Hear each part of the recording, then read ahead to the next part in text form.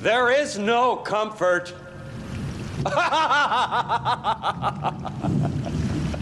There is only private justice.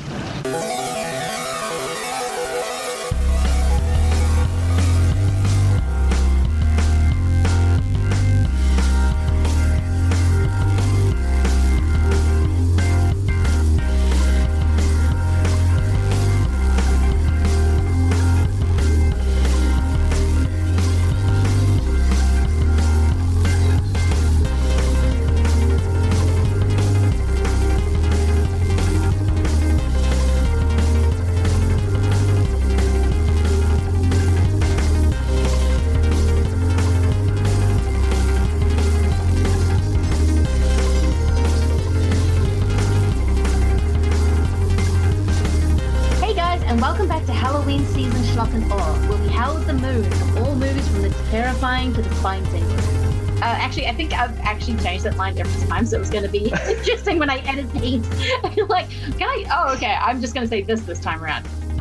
Anyway, we are going to go for this episode. We're going to go for a Stephen King-esque type small town that no matter what season it is, it always feels like autumn. And also where the children fight monsters, because this is a really amazing double. I'm so glad how this came together. With a double of Dan Attias, butchered his name, Silver Bullet, and Chuck Russell's The Blob, which I will be saying a lot of every time I talk about that movie. Thank you, F this movie and Patrick Bromley. And here with me is our podcaster and all-around great dude, also sometimes comic writer. That is, of course, the wonderful Andrew Shaw. Hey, how's it going? Good. Thank you for having me back on to talk werewolves. Yes, thank you. I sort of reached out and thought, I wonder if, actually, I'm not sure. Does Andrew like werewolves? And then you instantly wrote back and goes, yes, I love werewolves. Yes, I am here. Yeah, when you look at the, like if you go by, the pantheon of the universal monsters, and you've got, you got your Frankenstein's monster and your Dracula, the Wolfman has always been my favorite. I think it goes back to when I was a kid seeing Monster Squad for the first time, and, Wolfman's got nards and all that. And yeah, I think it's why I also love practical effects so much, which we'll get into with a couple of these movies we're talking about, because the wolf, everyone I would assume has seen American Werewolf in London, and the amazing transformations and things like the howling as well, where it just looks so painful and it works so well. So I think that's why I just love the werewolf. Is just that one where I go, yeah, that's cool. It really is. I mean, the more I've sort of been watching them and talking about werewolf movies, it seems to be full on the special effects, and because you're really watching someone absolutely transform, even going back to the 41 Wolfman, where you see that amazing transition, time-lapse almost change of Lon Chaney Jr., and then you're sort of getting into Rick Baker's American Werewolf in London, where it looks legitimately painful, like this poor guy is being broken in every single which way. But also, the werewolf is really memorable. Like, you can use it for pretty much any metaphor that you want to use it for, like puberty, coming of age, the Jekyll and Hyde monster kind of thing. It is, there's a lot going on with the doggo. Yeah, I mean, we did when we did Pot of the Damned, we did the 31 Days of October a couple of years ago. We covered Ginger Snaps, which is that amazing. It's pretty much a metaphor for puberty. It's and it's such an incredible movie. I haven't seen any of the sequels, but the first one is just so incredible that you can literally use that werewolf for anything you want, and it works so well. It really does. You just put it in. Though it does seem to be better when you get the practical effects for it. As much as I love the 2010 Wolfman, Joe Johnston, those CGI wolves kind of that fighting at the end do hurt me a little, but everything else about that movie, the fact that it is pretty much universal backlot, I adore. But I'm just like, oh yeah, now we have two werewolves fighting each other in just CGI. There's something how it doesn't. The werewolf doesn't seem to always work when it's CGI, even though if there's other stuff going on. It's a fascinating dichotomy with this particular creature. Yeah, exactly. Yeah, but I think it's just the like I was always that kid who would go into the school library and I read every book on monsters and UFOs and things like that. And the day I found out that when it was lycanthropy, is a real mental illness, and that was my brain just went, there's actual werewolves out there. Oh my God, this is terrifying. When you actually realize that, you're just like, wait, what? That's a real thing. And then when you sort of look back, because I was also reading a lot of Grimm's, trying to find the original Grimm's fairy tales when I was a kid, because I suddenly realized that they were very violent and very dark and not what I would watch as Cinderella as a kid. And then you're going back and you're finding out, oh, wait, Red Riding Hood is it's a sexual assault story, and it's also a werewolf story, because it's kind of like that, again, that like what you said, I can't say the word, and it's sort of about that, the predator in the woods that's out to get you, but at the same time, it is about a sociopath who thinks he's a wolf, and it's like all this kind of thing where you identify with the wolf and all that kind of thing. It's absolutely fascinating that, yeah, the different takes I've been watching on the werewolf have been absolutely fascinating, because as much as I love vampires tend to be a couple of things, like, and I'm not bad about that, but they tend to be pure monster or sex machine, and there's kind of nothing in between. Just makes me think of From Dusk Till Dawn with what's his name? It was Tom Savini's character in From Dusk Till Dawn, whose name was Sex Machine. Yeah, exactly. Yes.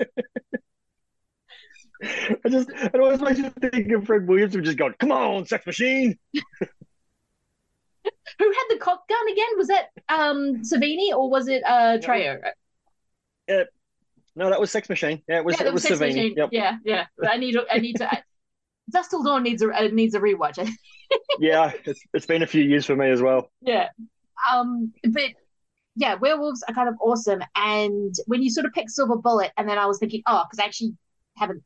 Sometimes I do like to choose movies on the podcast I haven't seen, because it's a way to watch movies I haven't seen. All I knew about it was that there was a one-eyed preacher and it was a small town. So I was like, maybe the Blob. But it actually worked really well. I'm really digging in, especially considering we are talking about a much-loved werewolf movie with a much maligned werewolf, and one of the best movies of the 80s for special effects, or just so it's and also everything else that's going on in these movies as well. It's not just that. There are actually a lot of tentacles, specifically blob tentacles, pulling these movies together. So we might as well get into it. As I like to imagine, the curtains are opening, sitting in my imaginary repertory theater, and Andrew, what is going to be your trailer for Silver Bullet? So my first trailer, the trailer I picked for Silver Bullet, I went with a bit of a Corey Haim theme, for the people who, the Corey heads out there, with Haim and Feldman, as we had in the 80s there, that we all loved. I went with Watchers. Although the research animals which were kept here have been destroyed, absolutely no toxic elements have been released. Who escaped? GH3. The dog? And one of the Oxcoms. Are the Oxcom and the dog still telepathically linked? On a biofrequency that only the Oxcom can receive. Travis Cornell made a new friend today. And it may just cost him his life.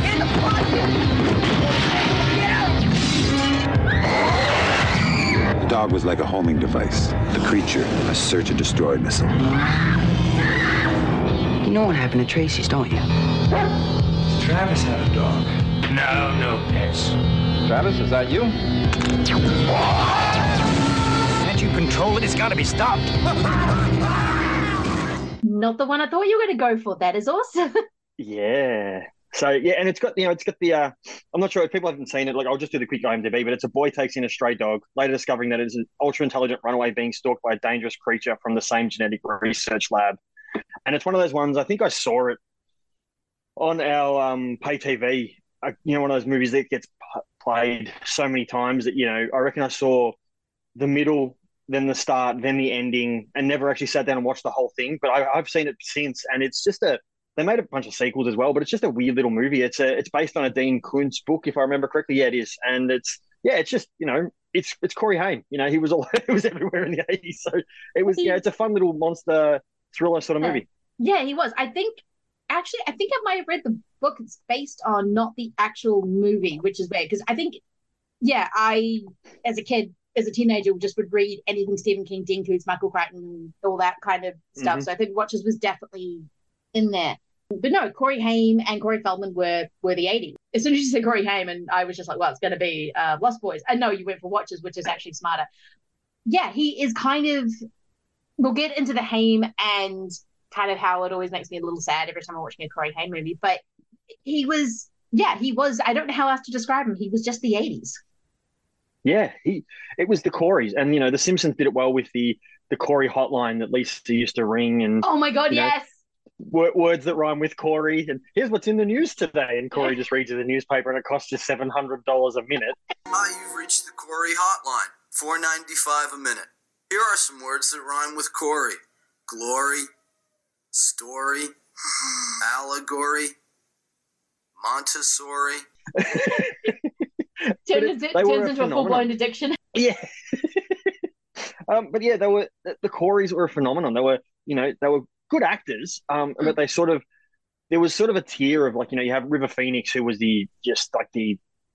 or when you go by your sad, child actor stories, like River Phoenix is probably one of the top ones. Corey Haim is up there as well because he died a bit later on, but it was still so sad. And the stuff that Feldman talks about now, whether it's true or not, or whether he's just lost his mind a little bit, it's horrifying though, and it's you feel so sorry for these poor kid actors who are obviously, even if the stuff that Feldman's talking about isn't real, they were still abused and used because they were kids, and they just wanted to make money off them. Exactly. I mean, even as much as I love movies and I've got some child performances that I love, if someone said, okay, we're just not having anyone under the age of 16 in the movie anymore, I'd be like, yeah, fine. I'm fully okay with that. Because I think the film set can be in a very adult place, and when you're placing children in there who don't have the support networks, who are just kind of thrown into the wolves, I think it can be really damaging. I mean, River Phoenix is that kind of what could have been. I mean, he was kind of on the trajectory to be one of our great actors. I mean, you watch him and he's just the only guy who can kind of capture Harrison Ford's kind of grumpiness at the age of however old he is in The Last Crusade, or kind of in Sneakers. He's just got that charisma that you cannot practice, that you just have. Like his brother is the biggest weirdo on screen because he doesn't have that charisma. He has something else.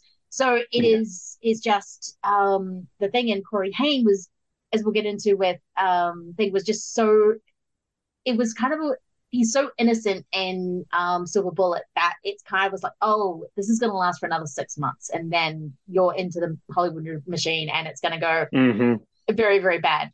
And literally chew you up and spit you out. Exactly. But yeah, I do still need to watch The Watchers, because I do remember I have specific memories of reading that book, and the book is weird. Dean Koontz was a weird author. Oh yeah. Yeah. You'll definitely, yeah. You read it and you're like, I know he was low rent Stephen King, and that's kind of why I liked him, but I was just like, going, even Stephen King would go, maybe not that story in that way, but no, Dean Koontz would always do that. Well, it always makes me think of, in Monster Squad, where the kid has the Stephen King rules t-shirt on, like pretty much the whole movie. Yeah. I saw another one that was Dean Koontz is just okay. That is actually you're gonna get hate mail from Dean Koontz fans. You're gonna get Koontz emails. I apologize. I kind of want that t-shirt now. Dean Koontz is just okay. I don't know about being called a Koontz head either. That sounds like a real bad insult. That sounds problematic. Actually, being called a Koontz head. Yeah, that's I mean, it's all right in Australia, but any other parts of the world, it's a bit more. It's not as. Oh, I know. When I first moved to Australia, I won't say the brand of the cheese, because when you say the brand of the cheese outside of Australia, it is a very racist term. But there is a cheese brand that's very famous in Australia. And when I first saw it, I had to stop in the supermarket and go, "Wait, what?" Yeah. And just mainstream cheese brand. So, not the it's you can look it up and you'll go, "That's okay." I'm like, yeah, that's happening. It's not your town. We still had lollies called Redskins up until about 18 months ago. So, we can't really complain about anything else. We're not better than anybody else in the world, that's for sure. No, I forgot about Redskins. Oh my God, they were really tasty, but not the name. No. Yeah, you could tell they were going out of fashion with it always just appearing like a thing of something else. It would you just never see them on their own. And now, yeah, that's when if you turn up to someone's house for Halloween and they've got Redskins in the bowl, don't have them. They're probably 5 years old. I wouldn't eat them. No, yeah, they're going to be just like concrete globs, because someone just found the back of the thing and went, oh crap, it's Halloween. There's going to be trick-or-treaters, because it always catches Australians by surprise. So, I guarantee you, they're a dentist. If anyone's serving 5-year-old Redskins, they're a dentist, because they want to wreck your teeth. There'll be a business card attached to it with their dental practice on it. Yes, it's like freaking Minties. Oh my God.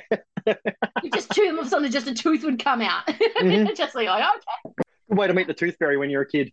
Yeah, just like, if you had a wiggly tooth, someone would honestly just give you a minty and you just chew on that, hoping that it would just like dislodge.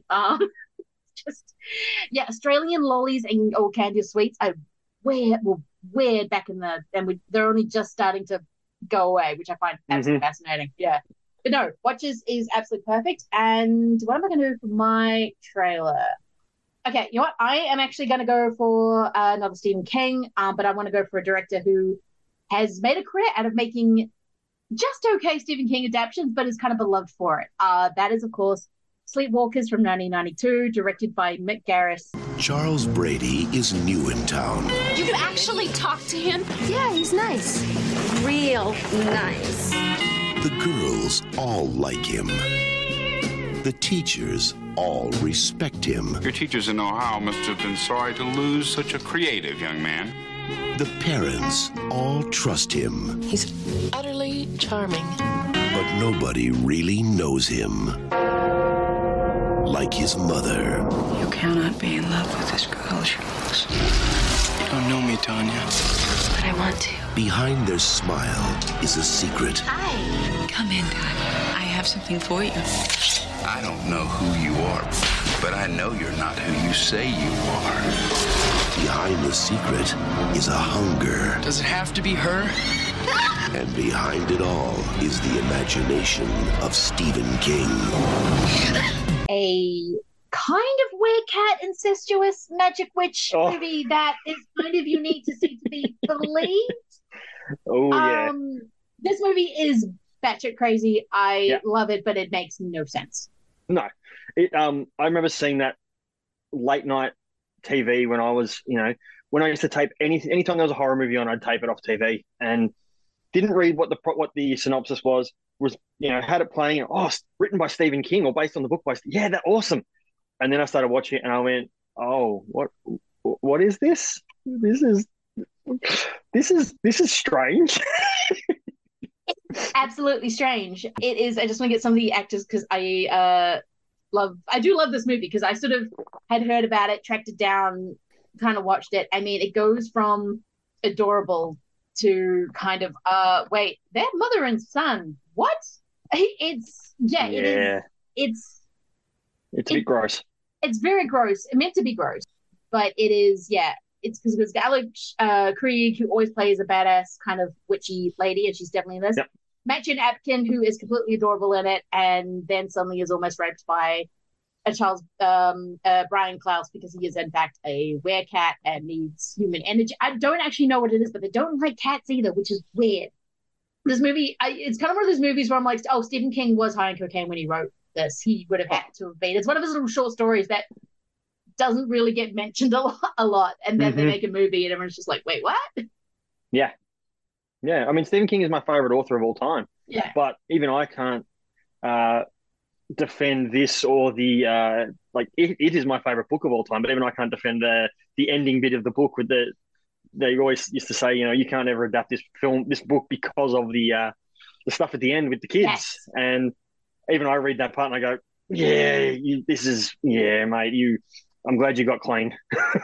Yeah, I've seen people try to defend that scene. I'm like, no, there's no defending that scene. There is absolutely no defending that scene at all. That is very, very wrong and bad. But it is one of my favorite books as well. And I'm just like, can't defend that scene. That is just gonna skip a couple of pages here. Yeah, but it goes on for Stephen King always has that problem with something you don't. It goes, and I'm like, okay, we're still going. For God's sake, okay, I'm glad you're clean now. I'm glad you actually remember writing your novels because sometimes they were brilliant, sometimes they were like Pet Sematary, which is the darkest thing he's probably ever written, and I don't think he remembers completely writing that. Or was it Cujo? One of the two. And then he does things like that, and I'm just like, well, it's like any addictions. Sometimes it works, and then most of the time you're going to get Pet Sem. You're going to get Sleepwalkers. Yeah. It's one of those, you want to teach kids about not to take drugs. Look at this. Here, read this book. This is amazing. Read this book. Not so much. No, not so much. You're never going to get the balance right at all. So so that is going to be my trailer. I do love the Koontz and King. That reminds me, was it The Family? Which is actually very wrong because it does actually deal with Stephen King getting hit by a car. which he was, which is very, very tragic. But then Peter Griffin actually realizes it's Dean Koontz and then runs over him 3 more times, which I actually find. I still love that Stephen King bought the truck that hit him and then took it apart with a sledgehammer. I think that's brilliant. That is so cathartic. That would just be. That is what you do if you have something that tragic. You buy the car and you take it apart with a mallet. That is absolutely perfect. Yeah, so we're going to get into. Actually, I've never read The Cycle of the Werewolf, which is what Silver Bullet is based on. It began in May. And every month after that, whenever the moon was full, it happened again.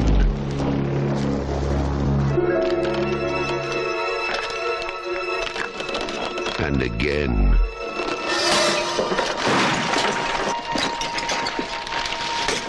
What was that? It's over there. Don't point that at me. Nobody knew who or what was responsible. Come on. They only knew it had to be stopped. Now, from the master of mystery and suspense, Stephen King's Silver Bullet.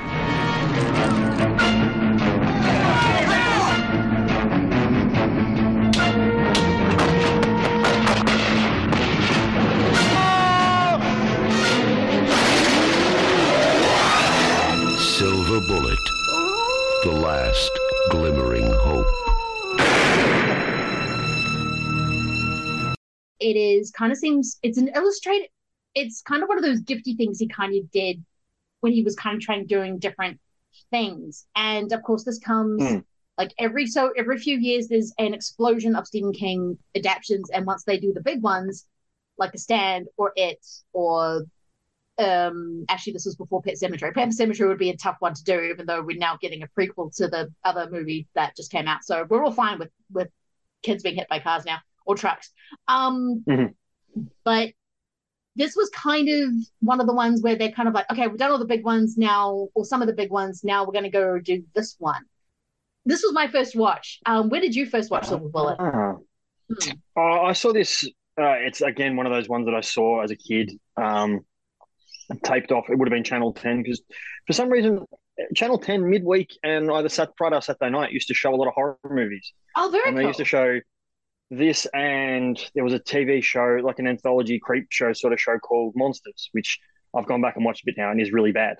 I have seen episodes that on YouTube. I was like, oh, because someone told me about how much they loved it as a kid, and I went back and watched it and went, oh, okay. Yeah.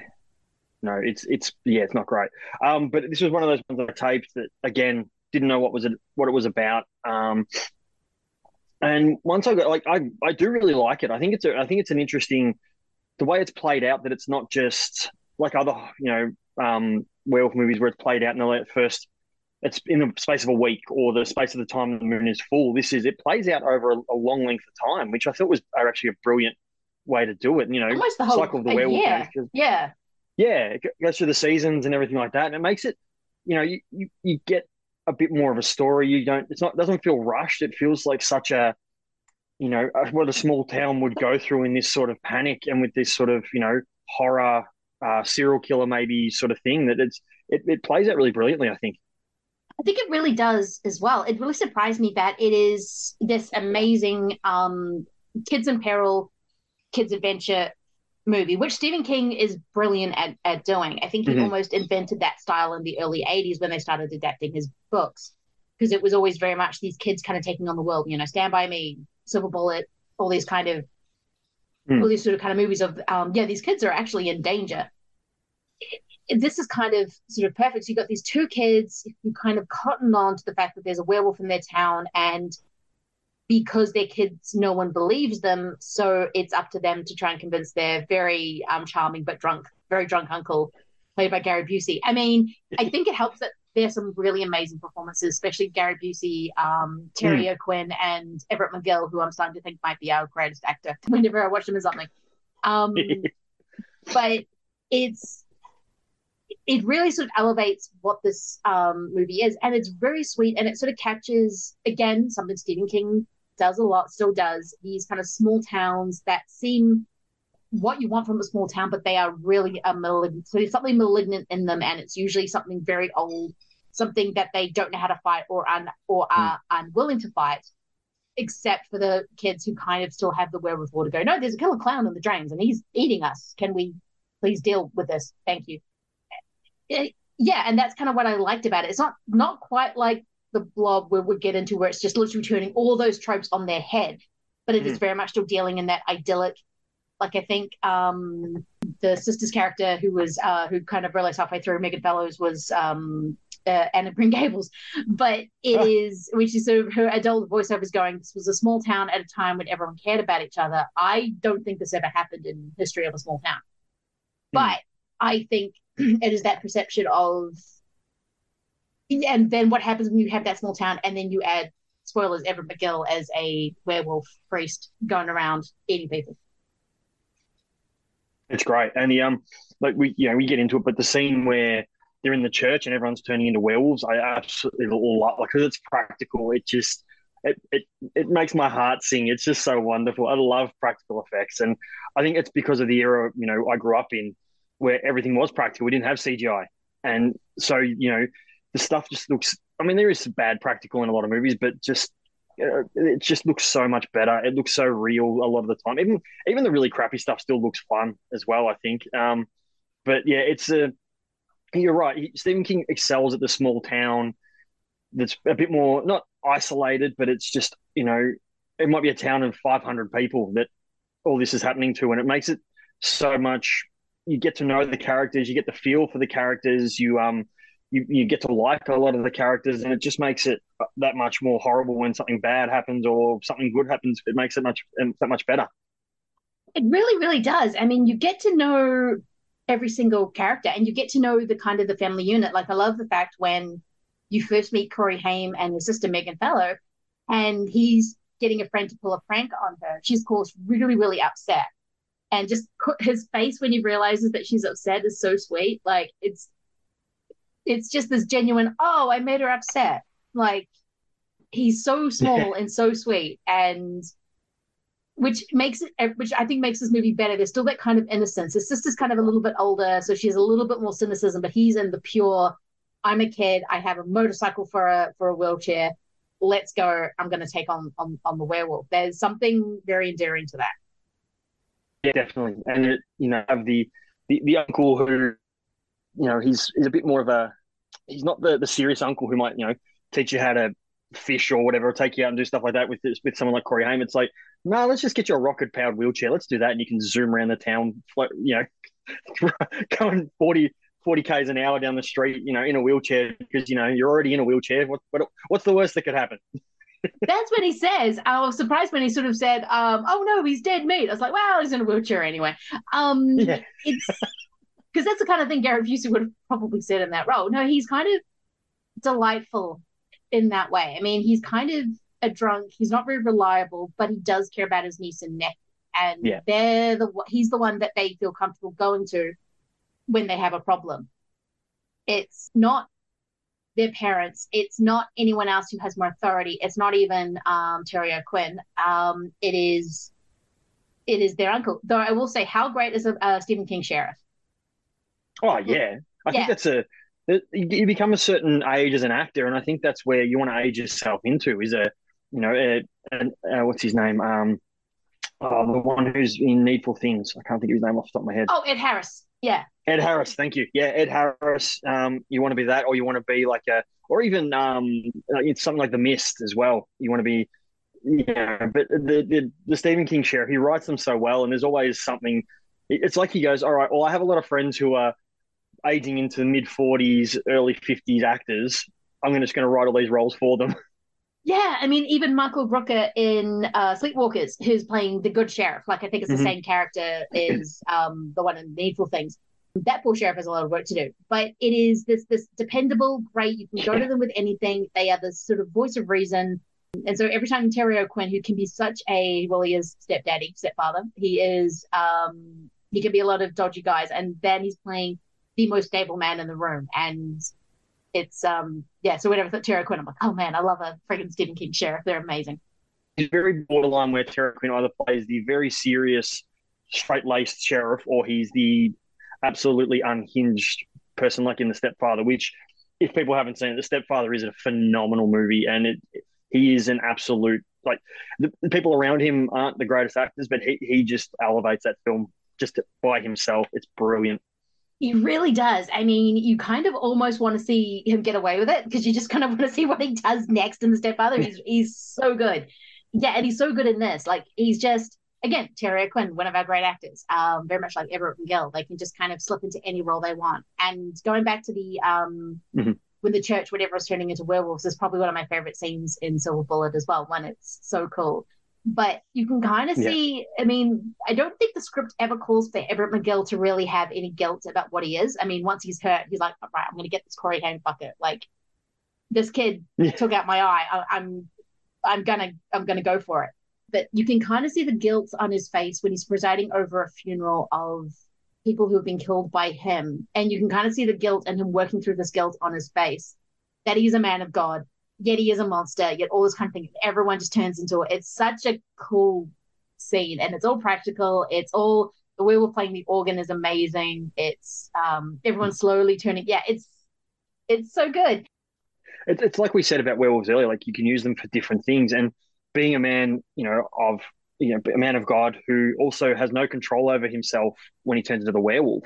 It's just you're right. You can see the guilt, but it also makes it so much harder for him to deal with. Where it's, I'm turning into this horrible monster. I have no control over this, but then I have to preside over the people I've killed without anyone knowing that I'm doing this. And then, there's all about the Catholic guilt, but this is even more. Like, this isn't just Catholic. This is just, murder guilt. Yes. Yeah. This body here, I did that. Like, I'm the reason why this guy has no head.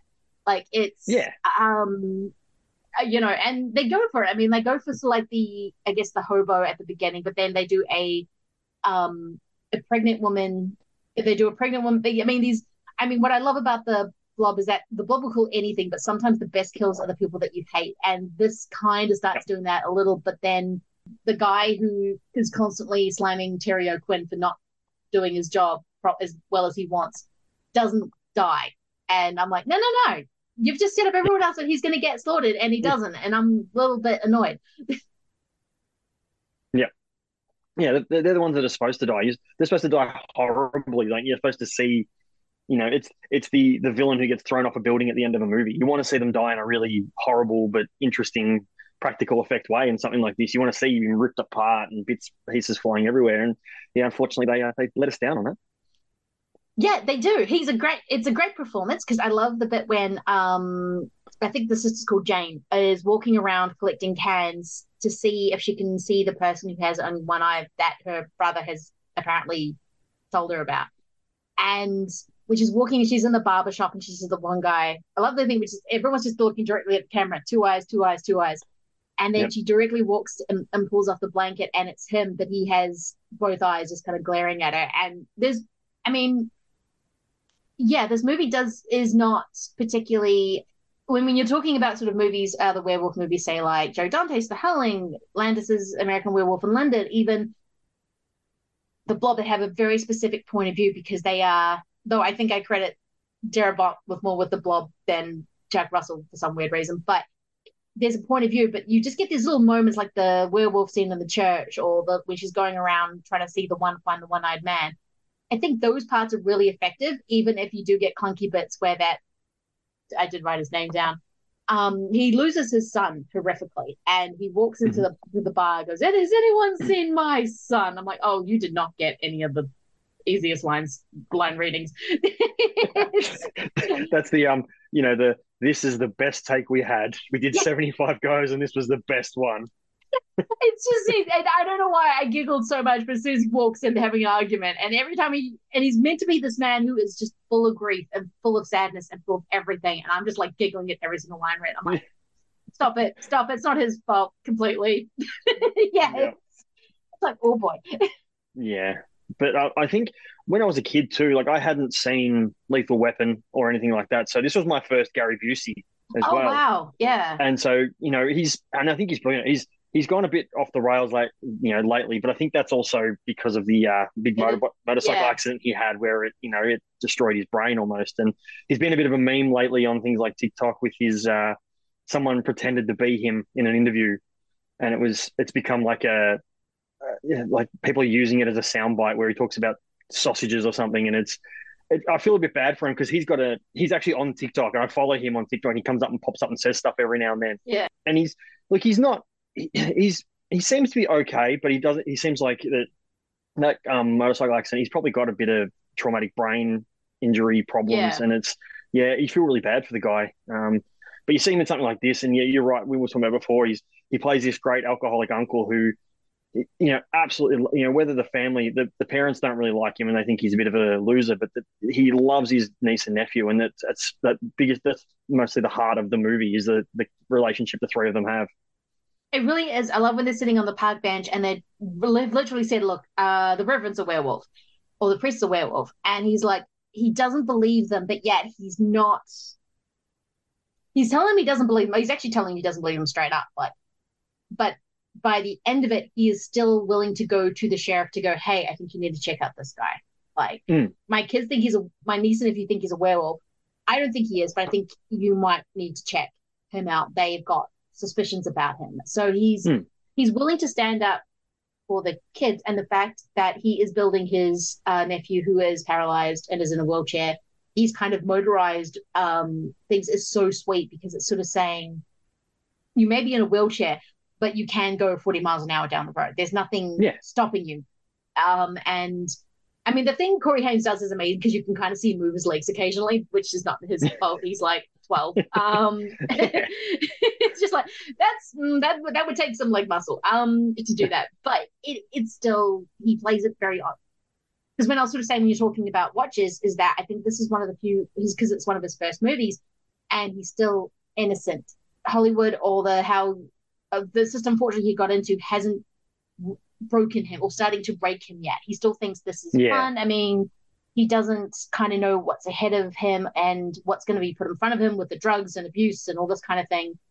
And he's still got these reaction shots, which I don't think he has again. Like, as much as I really do like The Lost Boys, Corey Haim is acting like a 25-year-old. Like, he sees some shit. And same with Corey Feldman, which works for the Frog Brothers, but he doesn't have that pure innocence of, I made my sister sad, I need to stop this werewolf. It doesn't, which is why this movie made me a little sad, because I'm like, oh, you grew up way too fast. That should not have happened. Yeah.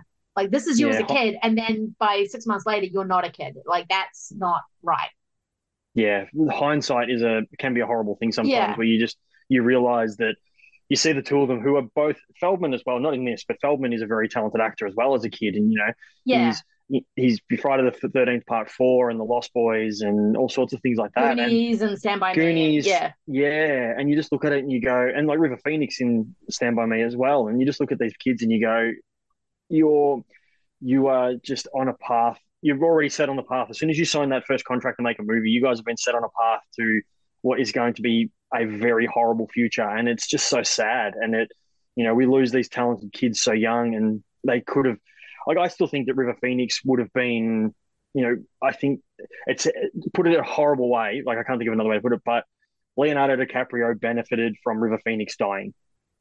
It's kind of dead, which sucks. Like, they needed that kind of actor to fill the gap when River died, and Leonardo DiCaprio walked into it, and not say, I don't think Leo's not a good actor.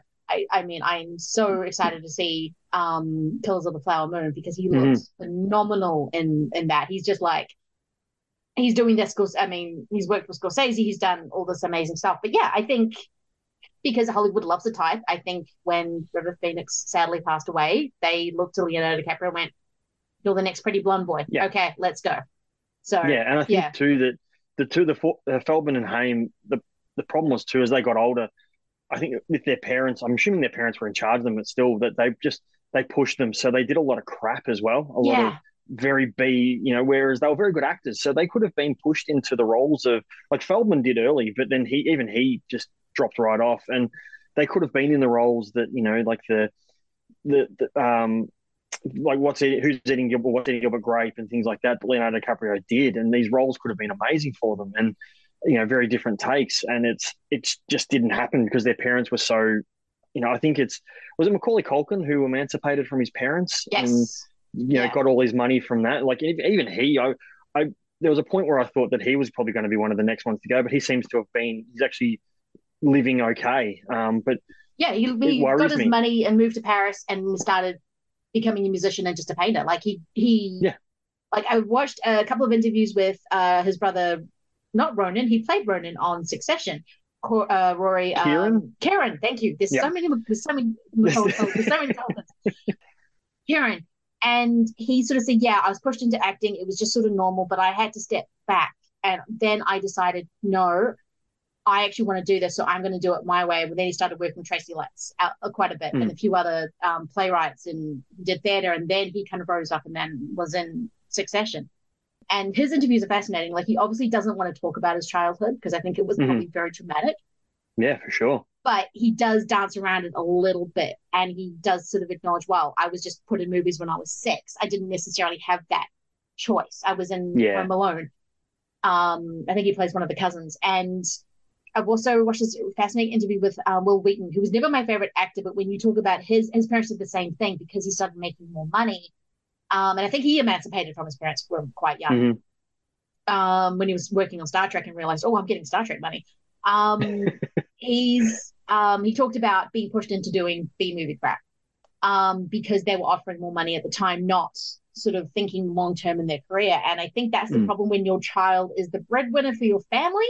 It's kind of, it's not, you don't get to always make the choices about what you're going to do. It's more about the family. And I think that's kind of one of the issues. And I think that's something you have to recognize when you get these massive child stars. And some child stars kind of navigate it. I mean, Jodie Foster was working when she was 3, and it seems like a well-adjusted person. Like, it mostly, I think, from what, she doesn't do a lot of interviews, good for her, but it's kind of, Well, the other one that I like seeing now is Henry Thomas, who is, he was at one point the biggest child star in the world because he was in E.T., like, the highest grossing movie of all time at that point. Yeah. And now seeing him working with Mike Flanagan on everything, it's just great to see him, even if he does give him some, gross roles every now and then, like Gerald's Game. But it's just good to see him back out there doing, and he's been great in that Mike Flanagan stuff, and it's getting him more roles, and it's good to see these child actors actually getting a run as adults as well.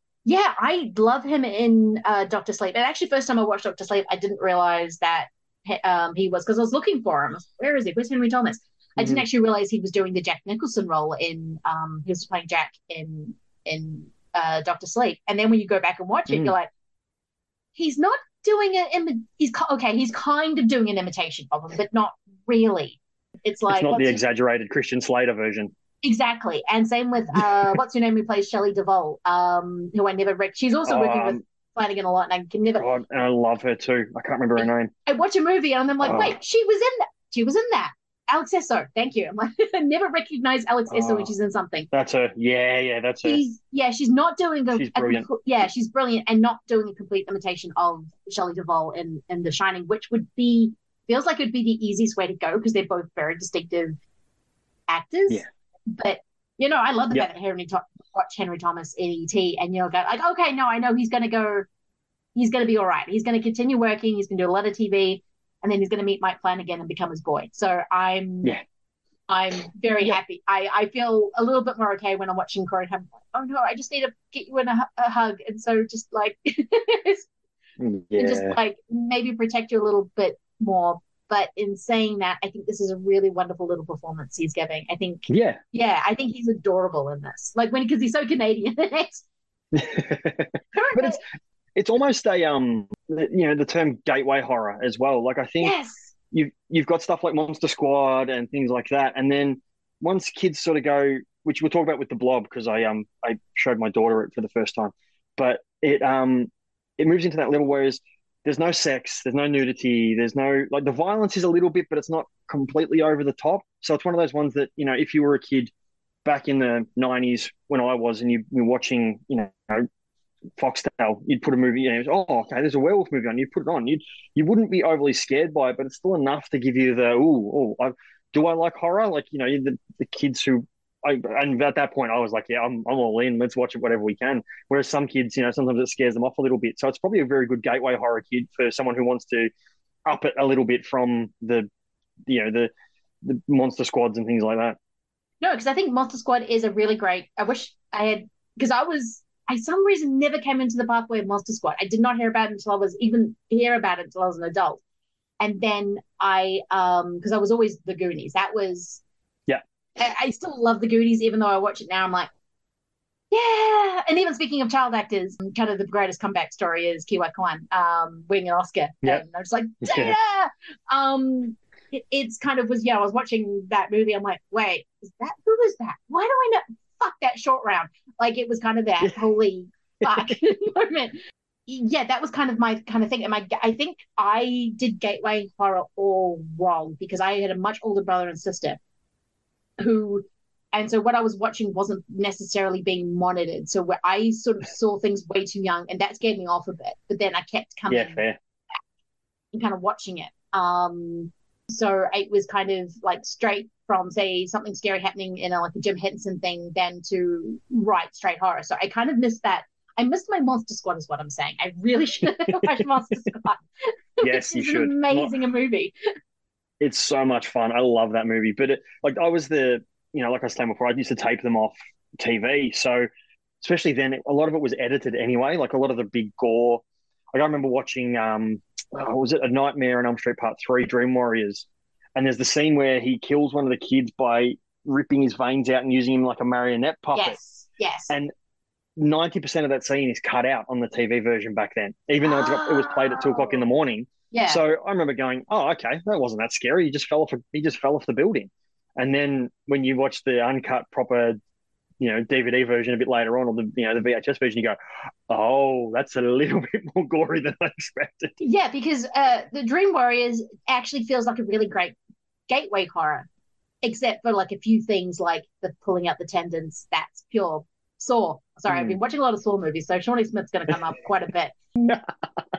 It's that is really kind of thing. So I can kind of see, and Australia did have a habit of this, like same with New Zealand. Like if you're watching something like, I don't remember that happening when I was a kid, and you're like, oh wait, they edited it for TV. Okay, cool. They're like, nope, absolutely not.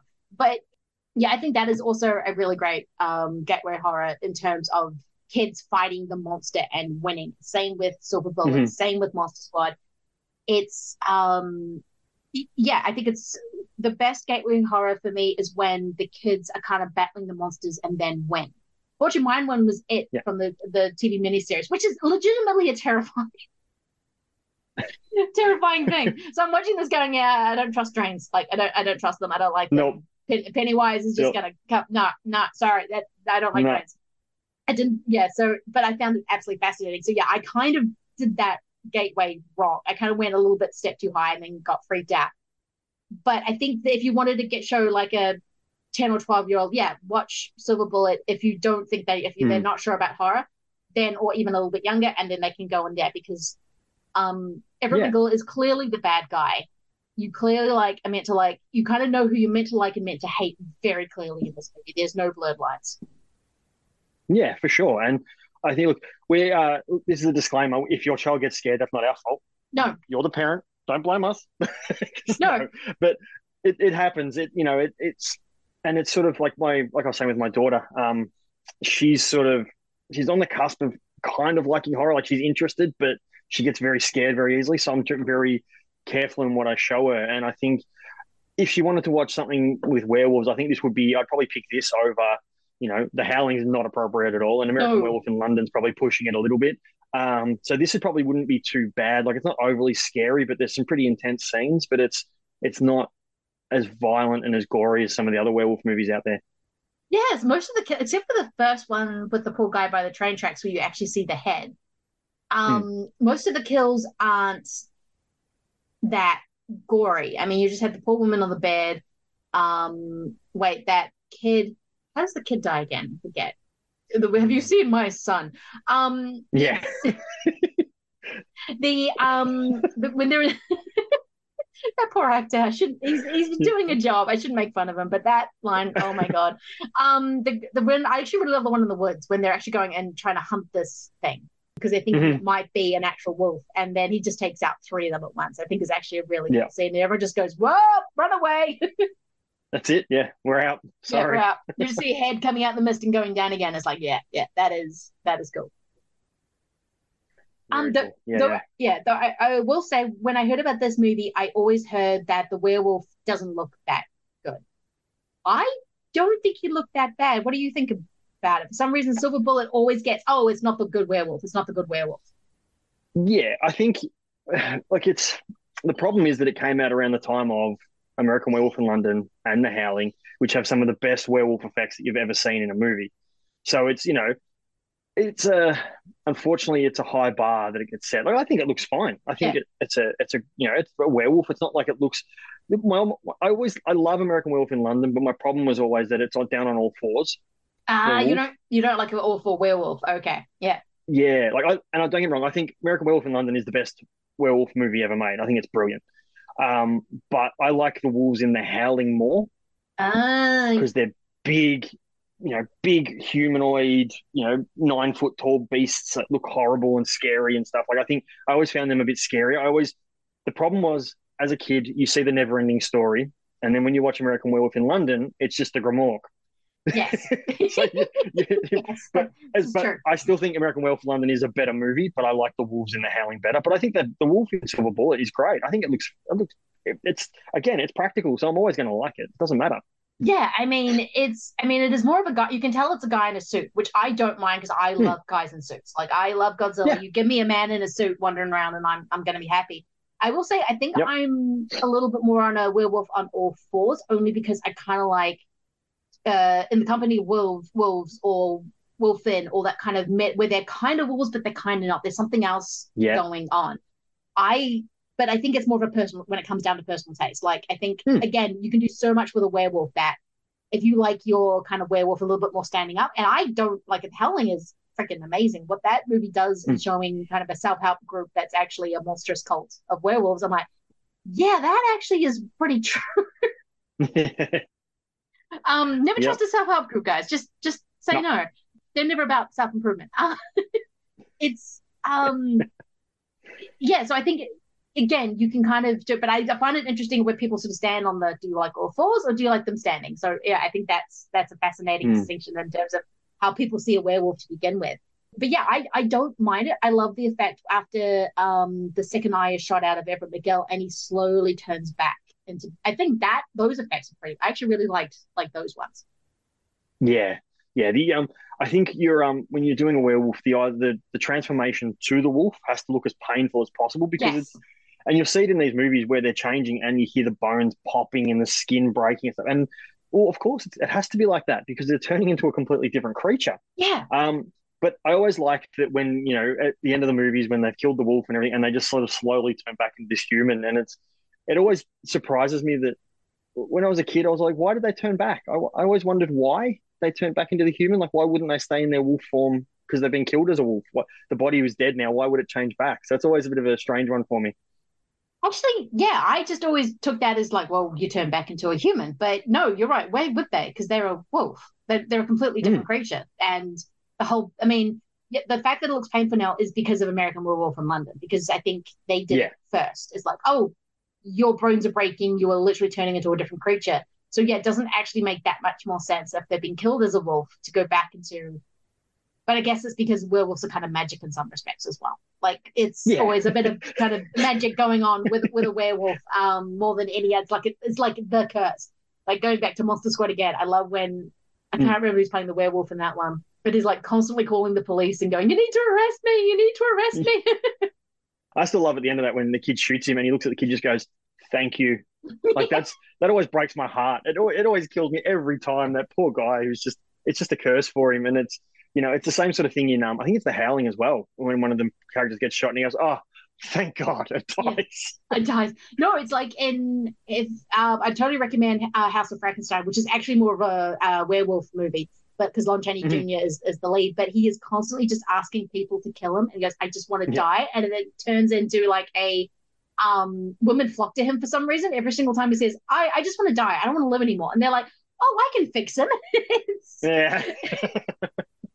It becomes almost like a pickup line. I'm just like, that is, I think it's gig, but it sort of shows to the fact that this is a curse, and people who they are not necessarily enjoying the process of being a monster, which I think is also a very interesting thing about the werewolf myth, is that it's more of the put upon person, and that goes back to the Wolfman. That's exactly where it starts from.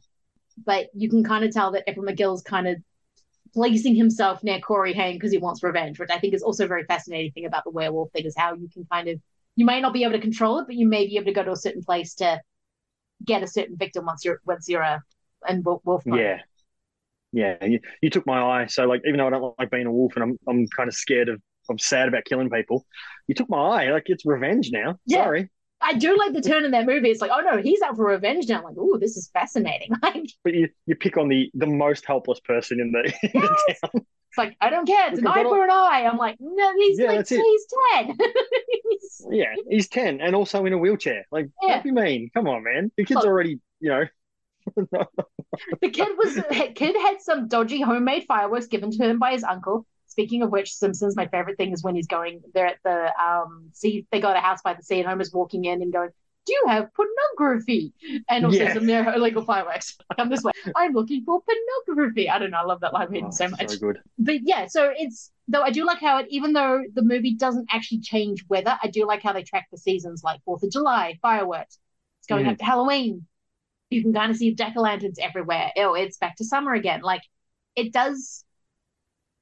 kind of does a nice way of tracking the season, even though they obviously filmed it over a spring and it's all just the same weather, which I like. Like, I mean, this movie obviously had a budget to it. It wasn't like it was a Howling or American Werewolf in London where they were realizing, okay, if we do the effects really well, we might have something special here. This was like, okay, we need to have the effects, but don't go too crazy. Yeah, exactly. Yeah. You can have so many actors and so many effects, but after that, it's sort of like, then you got to film it in Joe Dante's office. Sorry. Yeah. You're never gonna get. Though John Coscarelli was meant to direct this, which I think would have been amazing. Like, he's because he's really good at capturing that kind of innocence, especially with things like Phantasm and that Kenny and Co., which is like a really early movie of his. Yep. I think he's really good at capturing that kind of innocence with kind of the scary overhang. So I think his Silver Bullet would have been absolutely fascinating to watch. Yeah, but no, I think I have a copy of his autobiography behind me that I found when I was in America. It's actually signed by him. I walked into a shop, went, oh, there's his book. Bought it, walked out, and went, oh crap, it's signed. That's amazing. Yeah, so I love the guy. I think he's brilliant, and I love most of his movies are, they're all pretty fun. Like the Phantasm movies are just crazy. Yeah, I mean, he made Reggie a star. Well, not really, but he still made Reggie a full. Yeah. Yeah, he did. Chainsaw wielding, whatever they fight in Phantasm Tool Man, one of those little guys out of Phantasm.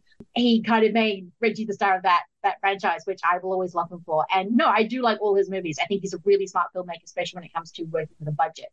And I think so if he's having to work with a budget, it obviously in Canada, because Queen of Canada, Megan Fallows is in this, and also Corey Haim. I think it's kind of would have been a really interesting take, but the movie we have is pretty great. Like, I don't think there's too many things to criticize about it. I mean, you get that Gary Busey performance, you get that Everett McGill performance, and I love every single time. So I've not seen, I get really distracted with shows, so I still have not seen season 2 of, or season 3 of Twin Peaks, but he is amazing in Twin Peaks and also even better in People Under the Stairs. I mean, it's... Yeah, so I'm currently watching Twin Peaks for the first time. So I was too young when it first came out, and I've had the box set for a very long time, and I reckon I've watched the pilot 6 or 7 times, and then just you get distracted by other things. So I'm making a point. My family watch The Voice or one of those sorts of shows, or The Masked Singer or something, and I don't like them at all. So I go and watch an episode when that stuff's on. So I'm really enjoying it, and Big Ed is a very good character. He is. I remember trying to watch Twin Peaks as a kid and was just like, I don't understand.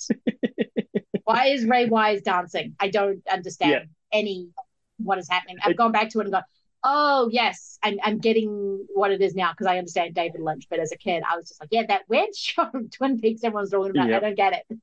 Again, when you talk Simpsons references, is that one where Homer's sitting there and there's a man dancing with a horse and he's like, this show is brilliant. I have no idea what's going on. Yes. I think think a lot of people did. I think they recognized something was happening, but they're just like, Black Lodge, Sure. all right? Sure. Yeah, sure. Weird backwards talking people. Okay, let's do it. Let's do it. Okay, I'm in. So yeah, I need to do that because I keep trying. I think I've seen the first 4 episodes like so many times, and then I get distracted by something. And everyone keeps saying like the 3rd series is like the best 10-hour movie ever made. I'm just like, okay, I probably do need to sit down and find out what Dougie is. Like, I do need to try and figure that out. Yeah, I agree. Yeah. Anything else you want to say about Silver Bullet before we go on to the Blub? No, I'm good. I think, as werewolf movies go, it's up there. I think it's definitely a gateway horror for the older kids. Yes, very, very much so. Okay, speaking of seeming gateway horrors that the Silver Bullet actually is, we're going to get into a gateway horror that I think pretends to be a gateway horror, but is actually way more gnarly when you watch it. That is, of course, the Blub. Okay, curtains are opening. What is going to be your trailer for the Blub? We'll call it the Blob, but I'm going to be saying Blub a lot. What is going to be your first trailer, Andrew? So my trailer, I went with the small town as well. Small town invaded by something from space, and I went with probably one of my favorite horror comedies of all time, and that's Killer Clowns from Outer Space. It's no shooting star. Why here? Why now? Why clowns?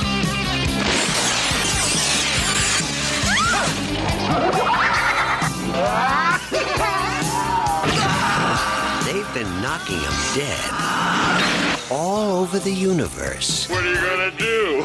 Knock my block off?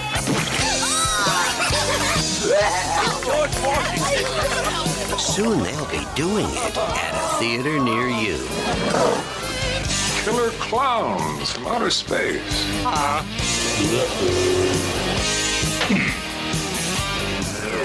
I kind of thought about this as well. Especially what's his name saying the title line is like the greatest thing ever. I can't remember his name. Yeah. The great actor who I'm blanking on, but yes, Killer Clowns from Outer Space. Yeah. It's like I was saying that before. Like my daughter, she sat down and watched Killer Clowns with me one day. Like she likes Monster Squad, and she's sort of borderline into horror. And so I said, all right, let's watch this. It's stupid. It's silly. There's not that much gore. It's the scariest moment, I think, is when they use one of the actors as a ventriloquist dummy. But the rest of it is just, and your running gag in our house now is, what are you going to do with those pies, boys?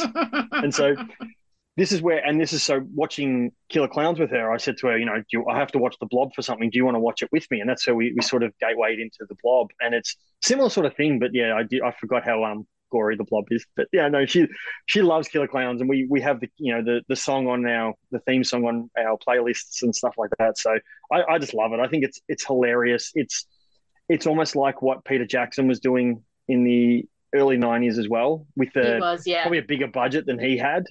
It's just that silliness that who would have thought that something Killer Clowns from Outer Space would be such a fun movie. It feels like something that Full Moon would have made for about $1,500, but it's actually a lot more fun.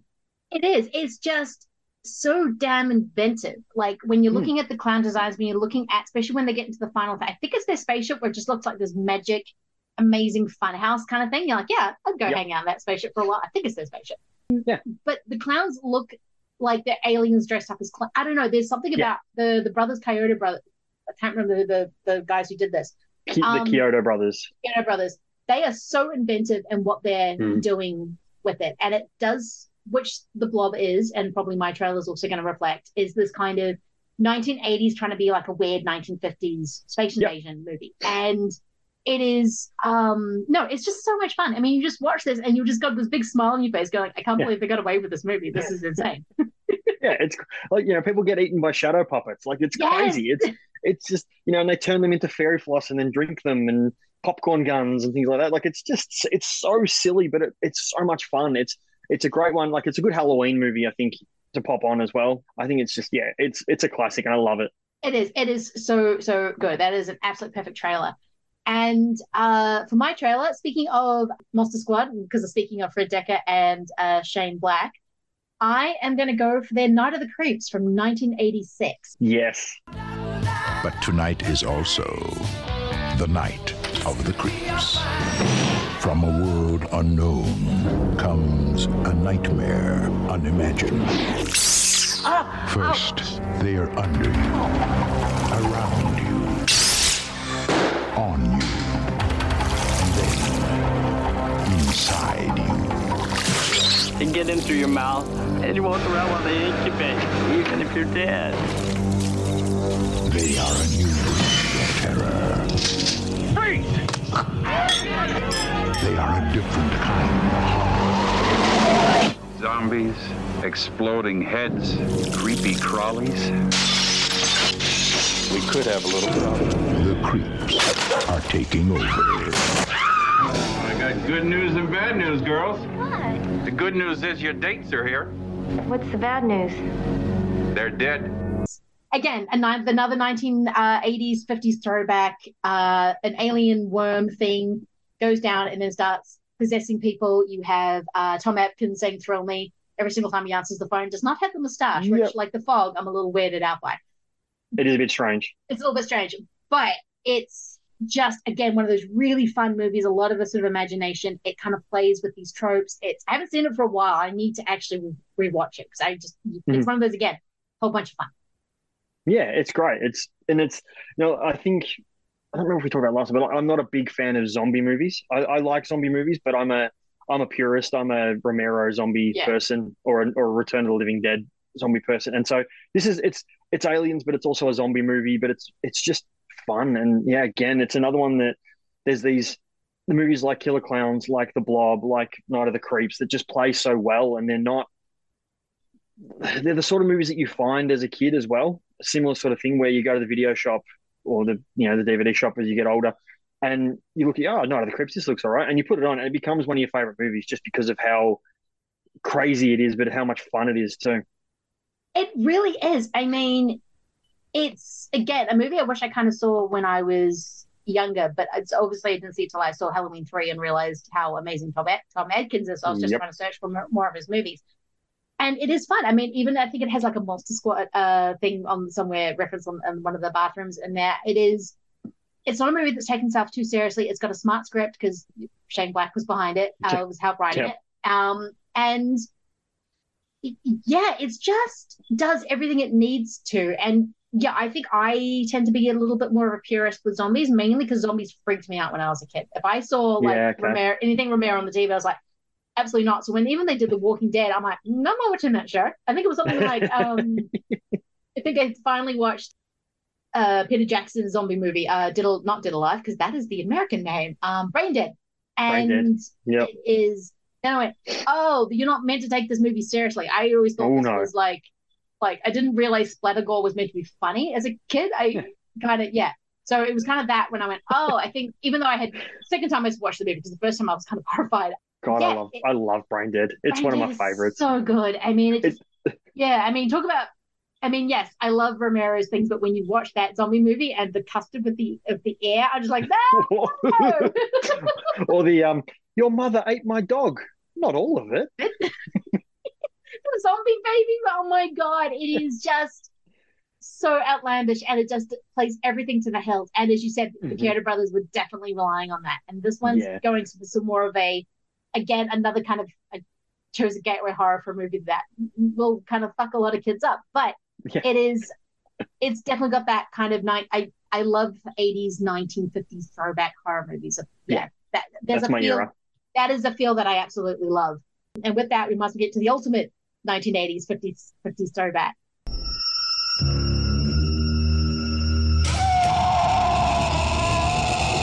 If it had a mind, you could reason with it. If it had a body, you could shoot it. If it had a heart, you could kill it.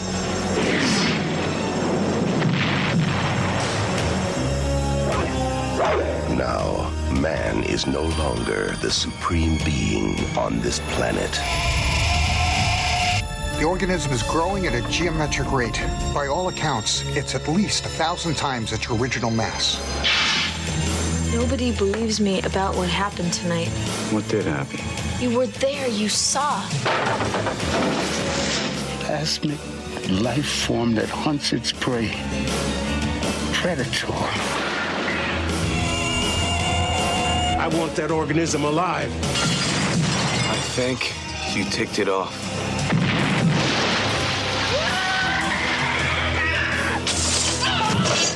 With Kevin Dillon and the most I love this movie to death. I think it's no notes, but Kevin Dillon's wig is so distracting in this movie. And you just get that out of the way before I praise it to the hilt.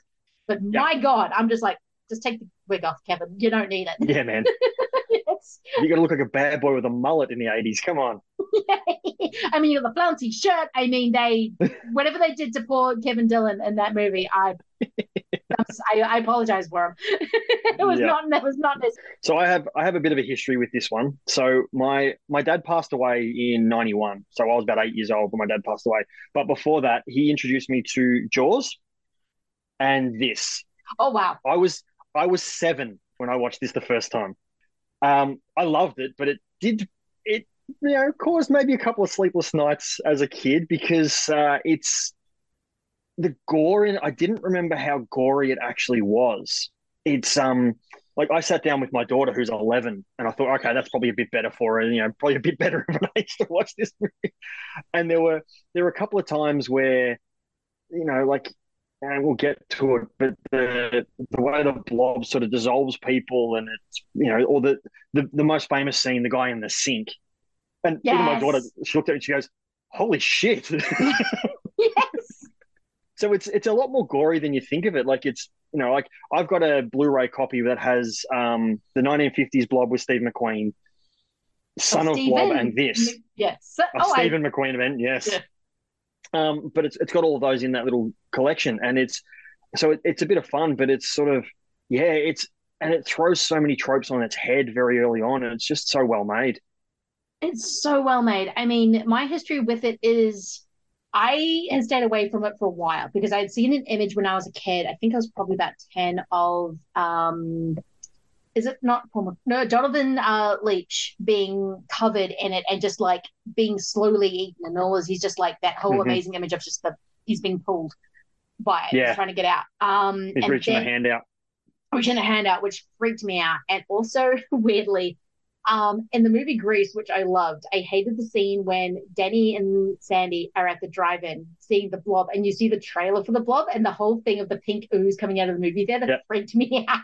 Just the whole notion of this thing I just did not like. So I was like, no, Stan, I don't like pink alien ooze just like eating people. That I didn't quite understand how that would happen. So I was and then when I finally sat down and watched, I still haven't seen the original or Son of the Blob, which I love how in the 50s it was always son of, ghost of, the first lady version. I kind of sat down and watched it, and it kind of blew me away because it just turns everything on its head so quickly. The fact that you can't trust the government or the army, which in the 80s, even in the 80s was a time when movies were saying you can trust the government in the 80s. It was Reaganism, so it was all rah-rah. So like, it wasn't like the 70s. It was a time of Shawnee Smith going, okay, actually, we're going to kill the hero off Hitchcock style, and Shawnee Smith is going to be the badass who's going to take it down. Yeah. It is, oh, no, they kill a kid. It's like, it's not. Yeah. That's the part I've forgotten about. Yeah. The kid who's probably 12. Yeah. And then, the blob eats him. It's like, whoa, did not expect that at all. No, I mean, it's kind of amazing how the people you really don't like get the best death. Like, I think I wrote in my notes, yes, the true bad guy is the guy who's talking through the movie. And he gets completely sucked up because it's in the roof. I mean, the effects in this movie are astounding. We've mentioned a few. The guy getting pulled down the pipe is an incredible scene. Yeah. The scene when poor Candy Clark is in the phone booth and you just see Jeffrey DeMunn's face. But that's the other thing that it plays. Like, he's the sheriff. He's supposed to be the local sheriff who's supposed to be the hero in the movie, or at least one of the heroes in the movie. He's dead 20 minutes in. The thing is, Jeffrey DeMunn is so good in this movie, in his like two or three scenes, is that I still am kind of convinced that it's going to be about him and Candy Clark. Like, that's how he is just... And you feel for him. You in those scenes, like he's obviously like, the local sheriff, the football team's about to finish. It's going to be a busy night, and he's at the local diner, and he's in love with Candy Clark, and he says to her, you know, do you want to go out for dinner? She's like, I've got to be here till 11, the football game. And then he gets the little note and it says, you know, meet me after 11 sort of thing. And it has him doing a few more scenes, and it's like you fall in love with the characters. And then all of a sudden she's in the phone booth and he's pushed up against it with the blob eating him. Like it just comes out of nowhere, and you're just like, whoa, it subverts every trope you've ever seen in a horror movie. Exactly, because I love the fact that Donovan is set up as the perfect quarterback. He's going to date the cheerleader, and he's going to defeat the blob. And he's a good guy. Like, I love the scene in the pharmacy or chemist with what's his name. And the priest comes, again, really interesting one-eyed priest kind of thing happening in the way that this movie kind of says when you can't trust, if you can't trust the government, where do you go? And it's crazy religion. Like, I think that hits so much more than it did when I first saw this about 10 years ago, or nearly 20 years ago now. It just hits so much more in the fact that it's Del Close. I just find it so friggin' funny. This cast is, oh my God. It is sort of setting up that, you know, it's still got the 80s sort of sex thing, but it's all about the condoms and like trying to buy condoms for the night and all that kind of thing. And just every adult. I love him. Oh my God, it's so good. And then he just pulls the paper down here, the newspaper. Ribbed. It's just, my dad usually doesn't act like that with people he doesn't know, and he's like, yeah, well. Yeah, we met. Awkward. But it's just this amazing, and it sets up the small town perfectly. Like, you know everyone, and it's so well done. So when the blob kind of comes in, and it does it really quickly. I mean, the blob, like, I nearly chose Slither as a trailer because it's the other ultimate don't poke this thing with a stick, and the guy poking with a stick, and then it just suddenly goes in. I mean, the effects are amazing, and they're some of the best in a movie. But at the same time, you care instantly about these characters when you first meet them. And they completely subvert your thing of, so when you are losing Jeffrey DeMunn and Candy Clark really quick into the movie, you're like, but wait, what's going to happen now?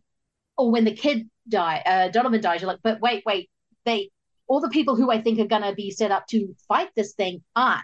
And then you get Shorty Smith at the end with a machine gun kicking all the ass and just being kind of amazing. And since I have been watching also quite a bit of Saw, I'm like, maybe I'm a Shorty Smith train at the moment. I don't know. But oh my God, there's a way in 3 where she's like lovingly putting a bomb around someone's neck, and I'm just like, it's so good. Yeah, so I think it's just a masterclass in how you do these things. I mean, this was co-written by Chuck Russell and Frank Darabont, who I think, apart from Mike Flanagan, is the other guy who gets Stephen King to a minute level. Maybe kind of John Carpenter as well, but I don't think he just turns everything into John Carpenter in this kind of amazing way. Christine is good, a lot better for that. But I think Frank Darabont and Mike Flanagan are guys who get Stephen King on a minute level as they understand how sentimental this guy's work is. And they kind of infuse it in that and then turn it on its head. Even something like Shawshank Redemption or Green Mile does, even though Green Mile is like trickly to the point of sickly, it still does those same things. Yeah, so I kind of credit a lot of it with Darabont more than I do Chuck Russell a little bit, even though Darabont is amazing. And he, you know, it's if people who have seen The Mist, like the ending of The Mist is one of the most horrifying endings in a movie ever. And I was not ready. I wish that someone had warned me because I was not happy. No. And it's even Stephen King came out, because I've read the story that's based on, and it doesn't end like that. Yeah. And even Stephen King came out and went, man, that's dark even for me. Because I like it. I wish I kind of did that, but shit, dude. God. But Darabont is, I think he doesn't get enough credit for the adaptations he's made. And I think, you know, I watched the first season of The Walking Dead and I really liked it up until sort of the end of the last episode. And then I never went back to it. And I think Darabont, he got kicked off the show, and it was sort of like he was doing the right thing with it. And I don't know, I just feel like he probably would have made it a lot more interesting. But, you know, to each their own. It's not for me. It's one of those shows where I go, I read the comics. I read good chunk of the comics, and it was, you read the comic books and you get to certain parts of it when you go, I have to go and watch cartoons or something because this is so dark and so horrible that I can't read anymore right now.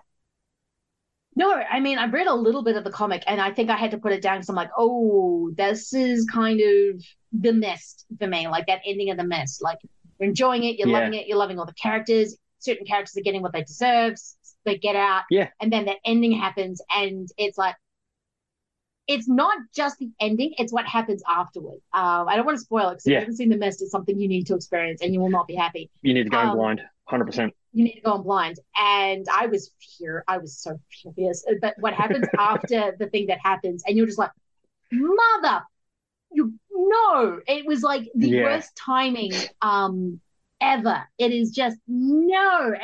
But you understand why each character makes the decisions that they make. Mm-hmm. But poor Thomas Jane, I'm just like, no. Yeah, it's definitely one of those. I would have loved to have been in a cinema the opening night for that, to watch a cinema experience that ending as well. Just to stand up the front for the last 15 minutes and just watch them all just jaw drop, scream at the screen. I'd love it. Because it is. It is heartbreaking and it is anger inducing. And it is kind of genius. I don't watch them as very often because there's a certain mood I need to be in. I need to prepare. Still, I need to prepare myself for that. But it is because you're having a great time, like in that shopping in that supermarket, whatever it is that they're all trapped in for the bulk of the movie. That stuff is chef's kiss.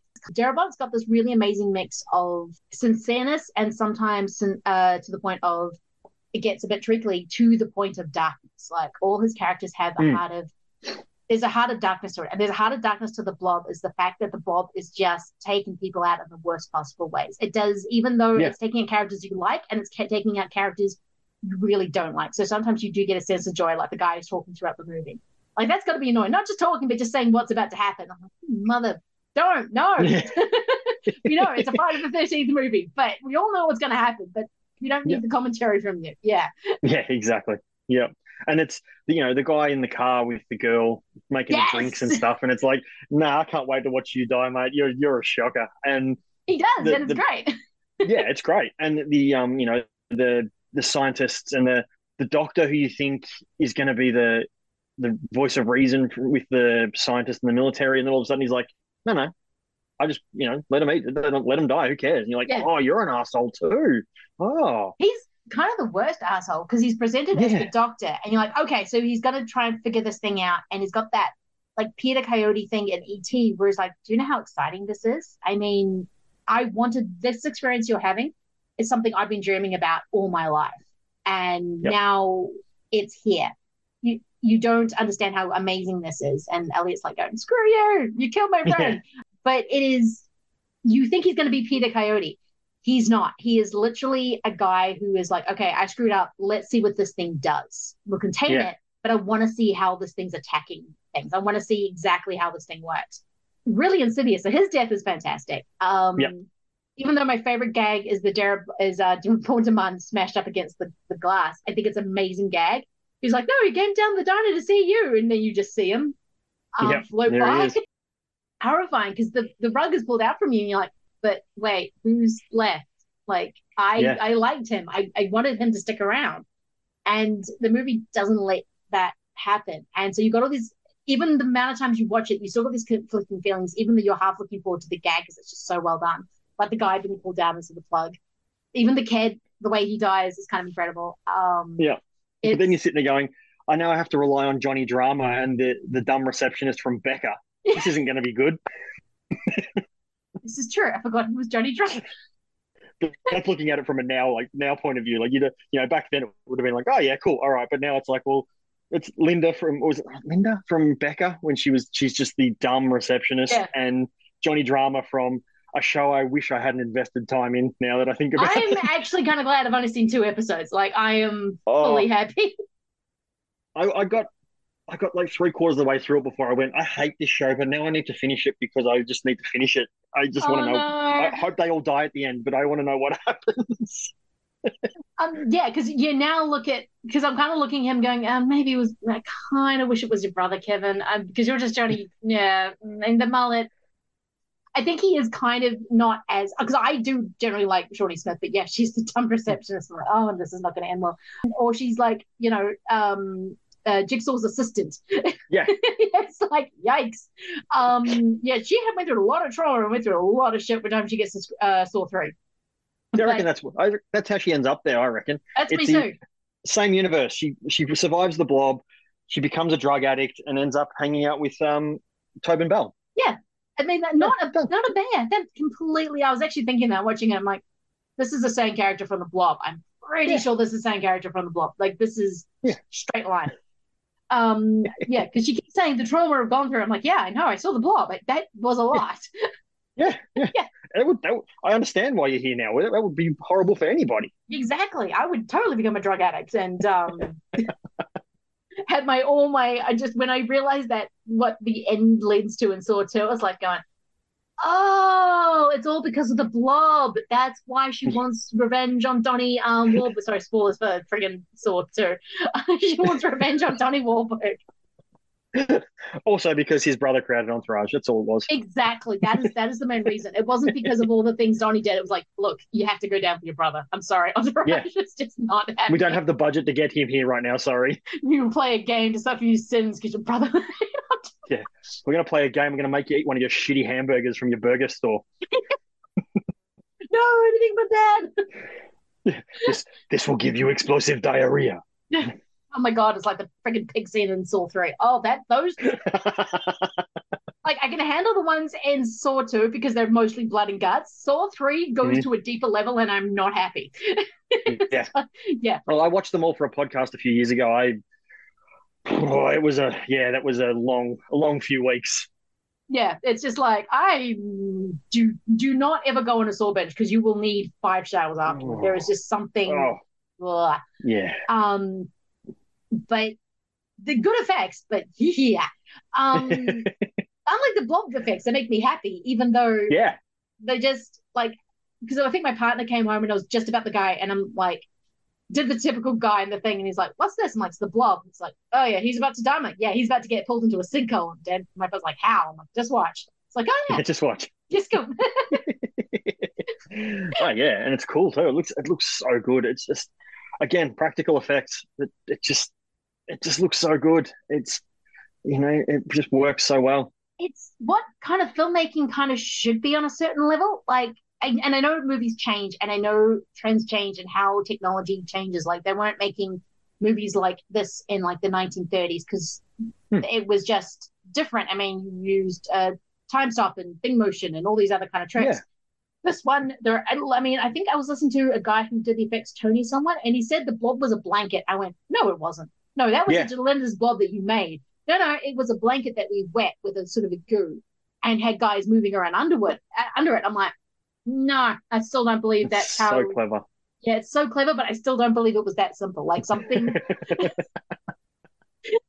And then you get editing, you get lighting, you get kind of all these things that kind of shape it into what it is. But I'm like, that is not a blanket with doos underneath. I'm sorry, that is an actual blob. A bacteria thingy created by man. It is going around and eating people with acid. That's exactly what that thing is. Yeah. It's the old, we couldn't work out how to do it with special effects, so we just created a blob. It's fine. Yeah, we just did it. It's the Stanley Kubrick. He faked the moon landing, but the only problem was that he had to shoot on location. Yes. That is my favorite joke of all time. It's just like, it was fake for Stanley Kubrick. So, but he had to, like, why do you choose the most? Okay, so if the conspiracy thing is that the moon fails landing, why do you choose the most perfectionist filmmaker of all goddamn time? I mean, there are other filmmakers who would do it for cheaper. They wouldn't have to go to the moon. No, not at all. Oh, God, it makes me laugh. Yeah. Kubrick. It had to be Kubrick. Of course it had to be Kubrick, yeah. And then he tells us all about it in The Shining. That makes sense too. Yeah. No, the effects of the Blob is the star because it's, you're looking at the effects of when they're in the movie theater and he's up on the roof. Yes. It just looks so gory and just, it's just so incredible. And even the ending with the little blob in a jar and the crystals, and it's just like, I think I'm assuming there was a plan to make a sequel, the son of Blob again or something like that. It's definitely setting up for that way, but yeah. Yeah, and I'm surprised we haven't had another Blob movie. The problem is now it's just going to be all CGI, which is not going to work for me. But I'm just surprised we haven't had one. Like it seems like a franchise that really would benefit from a modern remake as well. I think it would, because I think it's sort of saying so much, especially when I sort of was watching this and went, oh shit, when you can't believe in the government, you just start believing Stanley Kubrick faked the moon landing. Like that's kind of what happens. You believe, I mean, the fact that it's a revival, the fact that he's a normal reverend or whatever he is, and the fact that he ends up, because he gets his, becomes like a revival preacher who has, I think it speaks to so much. I don't even know if that was the intent of the movie. That might have just been, hey, how do we set this up? Right, he's a revival thing. He's got the thing in the jar. Like, I love how the blob just like apparently doesn't break the glass clippy jar when it can like, do so much. I'm like, don't quote by that. But the fact that it ends like that, I think probably was just a, hey, okay, how do we set this up for a sequel? But now it speaks to so much in terms of power structures, who you can and cannot trust, why you can't think and trust certain things, what happens when there are cover-ups, because it's not to say the government's never not done a shitty thing in its life. I mean, that's weave throughout, but once you finally lose that trust, where do you go? And it sort of seems to be this more spiritualist, weird, revival kind of thing. And I think it is, because of that, it has aged so much better than I think a lot of, and I'm surprised that I think it is perfect for a remake, but all I keep thinking is the Thing prequel and how they decided not to use the practical effects for that one.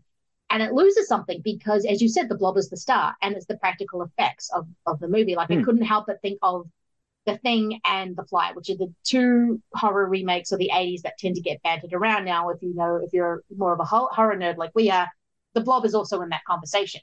But it's The Thing and those three movies.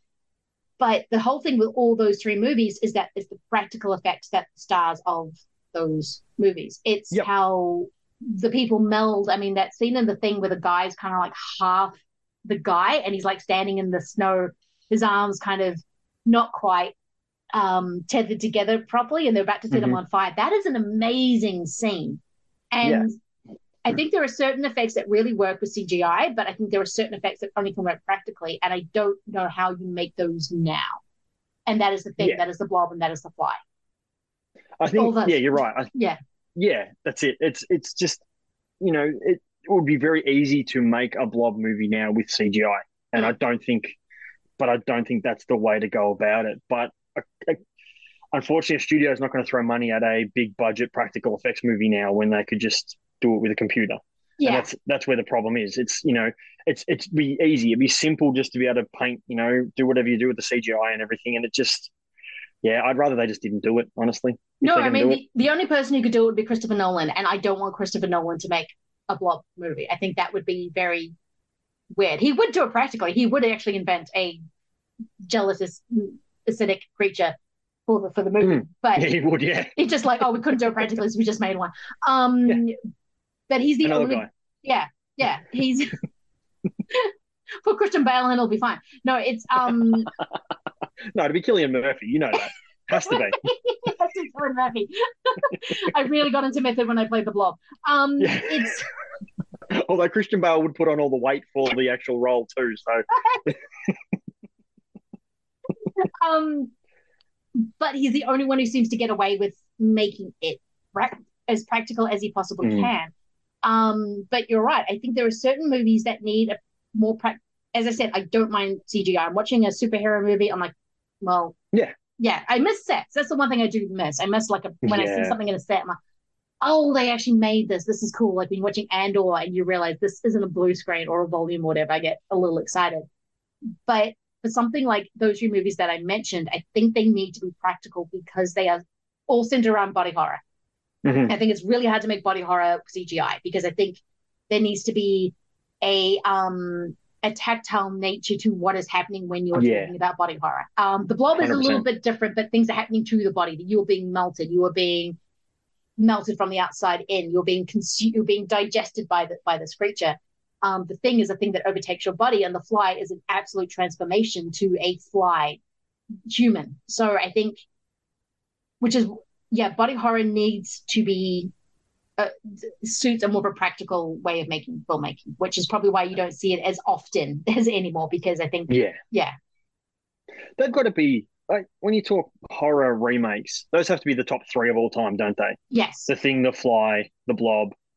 They're just they took the original stories and just made them so much better. And as much as fun as the Thing from Another World and the original Fly and the original Blob are, these movies are just, these are the ones that you get told about, especially something like The Fly. You get told about the original as a kid, or you know about the original as a kid, and then you watch the remake with Jeff Goldblum, and it's oh man, it's the scene with the arm wrestling scene and the things like that. And like Goldblum now, I reckon if you said to someone, hey, that guy, that kind of weird guy who's kind of quirky in movies and stuff, yeah, go back and watch him in The Fly when he is just incredible.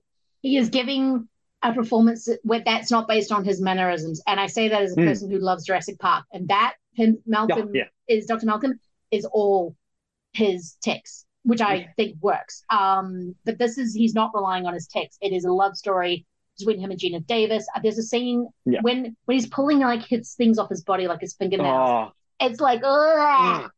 And there's this other scene where he's about to have sex with this other woman, and she raises her, because it's Cronenberg, so it's going to be freaking horny as all hell. She raises her legs and spreads them like an insect.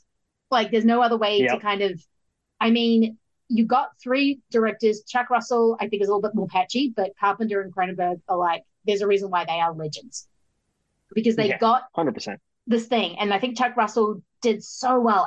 Just everything about The Blob works. It is such a strong script. It is such a really mostly strong cast, except before Johnny Drama. I'm watching it going, you need to be better acted than the football guy because you're annoying. And I love this movie, and I'm like getting way distracted by your mullet. But I think he generally works for what he's doing in the movie. And I love the fact that he knows he has to be second fiddle to Shawnee Smith, who's actually taking control of everything. She was just the cheerleader at the beginning of the movie. So the script is amazing. The way it's put together is amazing. The effects are amazing. And it's got some amazing performances in it where you're just generally going, okay, I believe everything Jeffrey DeMunn is doing. I believe that there's amazing dichotomy between the sheriff and the government, and whether what side the sheriff's going to take, I think is a fascinating moment with what's his name. No, it's almost a perfect movie. Like, it's one of those movies that I keep coming back to as well. And like I said, when I showed my daughter, she really liked it. She thought it was.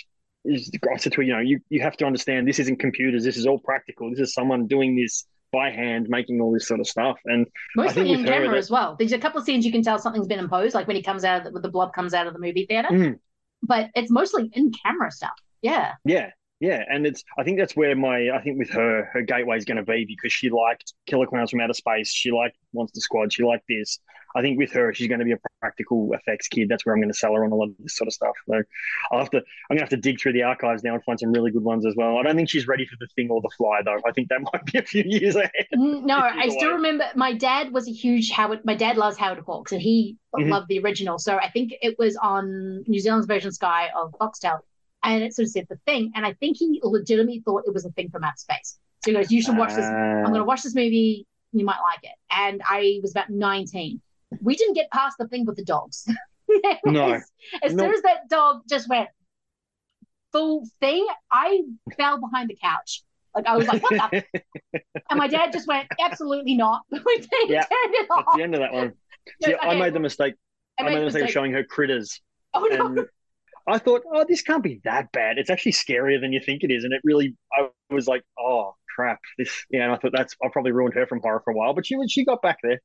The second one I think is a bit sillier, but I could rewatch that and go, oh, wait, that is actually kind of terrifying. But you forget sometimes how terrifying things is, but I still remember my first watch of The Thing. And I think when he realized that, I was just behind the couch going, absolutely, what is that dog? I know. And it was like, that is only 15 minutes into the movie when that happens. Yeah. I didn't even get to everything else that's going on. Yep. Oh, 100%. Oh, God. Now I own the Blu-ray. Now I love that movie to death, but I still remember. Brilliant. Yeah, it's the only two things that got me behind the couch is The Thing and The Ring. Oh, yeah. No, that's fair. I get that with The Ring too. Yeah. Fair enough. Yeah. My friend goes, you've seen the remake? Wait, do you see the original? And as soon as she comes out from that well, I'm like, and I'm behind the couch. Yeah. I went through a bit of a phase of Japanese horror, and there's some of the stuff in there you just go, I didn't need to sleep anyway. It's fine. The way that you see the little the clicking noises, or the little boy in The Grudge with the noisy. I can't do it, but he makes this like clicking, He does. weird clicking rattle noise, and it's just like, no, I'll stick with the Blob, thank you. Stick with the Blob. But even though I love the sound effects of the Blob as well, I mean, Patrick Bromley is very famous for going Blub every single time he mentions it. Now I've started to do that as well. But it does make a Blub, Blub, Blub. It's actually kind of this weird, innocuous sound, but as soon as you hear it, you're like, oh no. But then you'll also hear a rumble, like when it's coming. Yeah. There's ways that it kind of gets you in the mood for you're out to see a Blob, or it just like appears in the movie theater. You just look up and go, uh-oh, it was there the whole entire time. Yeah. And the color of the Blob too, the pinky purpley sort of weird, which they used again for Color Out of Space, which is a great movie, but we can't mention that director anymore because he's a piece of shit. So which really broke my heart too. But I really did like that guy's movies, and Hardware is one of my favorite movies of all time, and it broke my heart. But yeah, so like that, just that color, that pink, that very 80s, 90s pink fluoro-y sort of color. It's beautiful. It works so well. Yeah, and it looks otherworldly as well. I don't know what it is about it. I mean, space, I remember being in beginning of this year, we went to this small New Zealand town. A friend of ours was working in a winery. She were like, oh, we'll just go and drink some wine, which we did. And we were walking back, and I have never seen the sky that without lights, because I live in Melbourne, so the sky is... Yeah, there's nothing. There's nothing. When you actually go to a town where there is no lights and you're looking up at the sky, you see the cosmos, and it's pinks, it's blues, it's purples, it's all these colors, and you're like, oh, yeah, I get it now. Like, I get kind of, we are very much not a low... Anyway, you realize how small you are. Yeah, when you're actually looking at the actual night sky.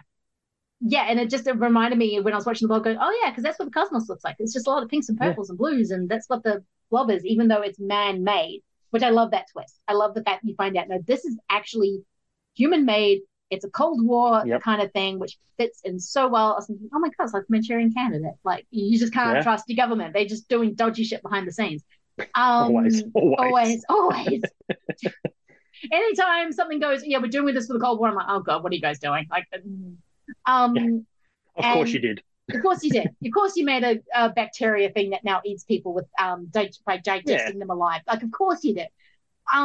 But it just works so well, and the way it just constantly keeps flipping the narrative of what you think is going to happen. It just doesn't do it once. It just does it from every single moment, like A Quiet Town. Mm-hmm. Oh wait, they're all at the football game. Oh, this guy with the Letterman jacket is going to be completely inherent. No, he gets eaten very quickly. Like, it's not even this movie's so good. Yeah, it's brilliant. I just have people just have to watch it. It's one of those ones where you think, oh yeah, it's a remake of a 1950s sci-fi movie. Oh yeah, probably just got churned out. No, it's brilliant, and it's the effects are amazing, and it just, I don't know what else to say about it. I think being shown it at a young age, where it terrified me a little bit, but I still have an affinity for it. And I think it's one of those movies that I'll watch probably once every couple of years, just to remind myself how great it actually is. Well, no, even watching it as an adult, you realize that they got away with something. I mean, Chuck Russell and Frank Darabont got to make this and probably got a little bit more money behind it because they made Nightmare 3.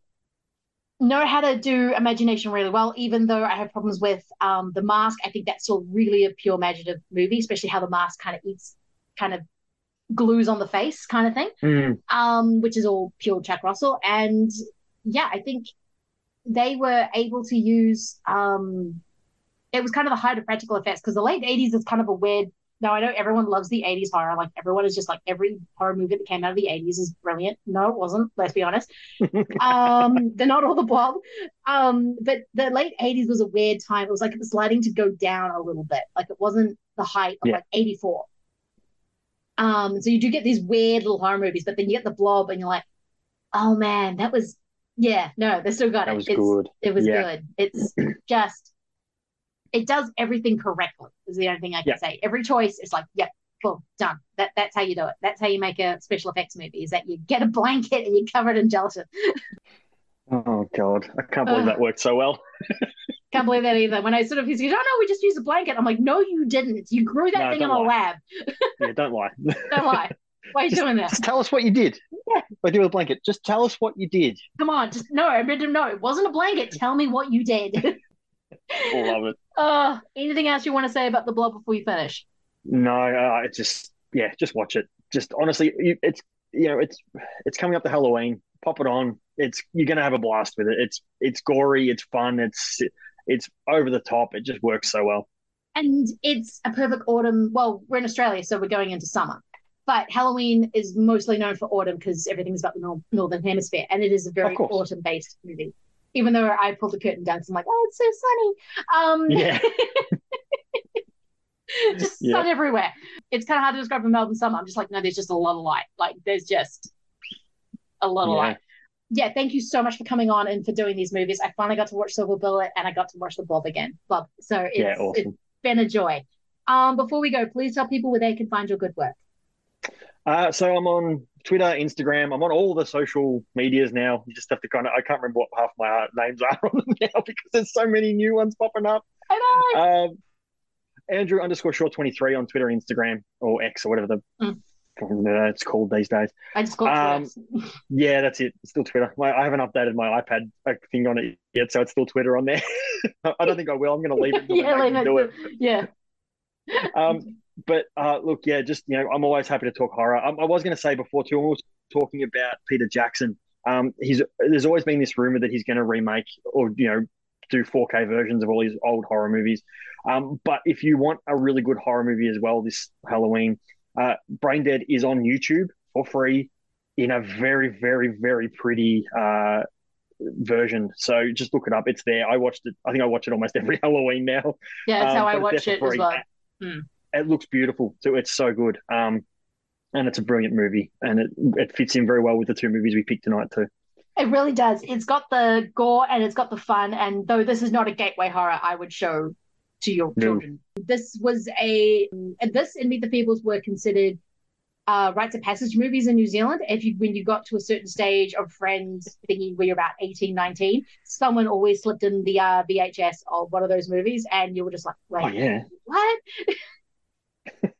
Why are the Muppets singing about sodomy? I don't get it. No, it's like a sing about sodomy. It's one thing I remember Meet the Feebles, except for the snuff movie. I need to watch that again. That movie's insane. It's insane, especially when I have a massive trauma from that movie because I was so about the Muppets and watching that movie because I think my brother was watching it. I sat down, I went, it's like about 13, go, oh, it's the Muppets. And then I'm like, is that snuff? Whoa, no. And then I just laughed. I was like, he's made a snuff movie, I'm going. Like one of the Muppets in Meet the Feebles is making a snuff movie. That is just something that happens in the movie and a song about sodomy. It's fantastic. Yeah. The best movie marathon-y type thing I've ever been to was at the Astor where they did Bad Taste, Meet the Feebles and Braindead all in one night. This was many years ago now, but that was one of the best nights of cinema I've ever been to. Middle of the night seeing Meet the Feebles is genius. You're just like, that comes on at 3 a.m. and you're just like, perfect. Yeah. Yeah, of course. Yeah. This will wake everybody up. This is definitely going to wake everyone up. You're like, what the? Because you can fall asleep, wake up and go, what the fuck is happening? Oh. Yeah. So if you fall asleep at the Astor, I congratulate you. Because those seats, not comfy. For sure. Oh, this has been an absolute blast. Thank you again for coming on. I'm definitely going to get you on again for something else. Anytime. Yeah, this has been an absolute joy. You can find us on all the pods, a Shockin' or One or Reading Geek. I think on all the things except TikTok because I have a weird thing against TikTok. I don't know why. Nothing personal. I just have an urge. No. My daughter got it when she got her phone. She's 14, so I thought I'll jump on just to keep an eye on some stuff. And we send each other stuff all the time, like just the most stupid stuff we send each other. Oh, it's hilarious. It's probably a lot of fun, but as soon as I see a 21-year-old trying to tell me about life, I'm like, no. Yeah. So Stop it. It's okay. My feed is pretty much all horror and wrestling, so it's fine by me. Actually, when the wrestling scene showed when they're watching wrestling on TV at Silver Bullet, I did think of you. I was like, perfect. Like, 1980s, mid-1980s, very small shorts wrestling. Love it every time. So you can find me in most social media things at one of those addresses, and we will be back with another Howling double feature. All right, thanks, guys. Bye.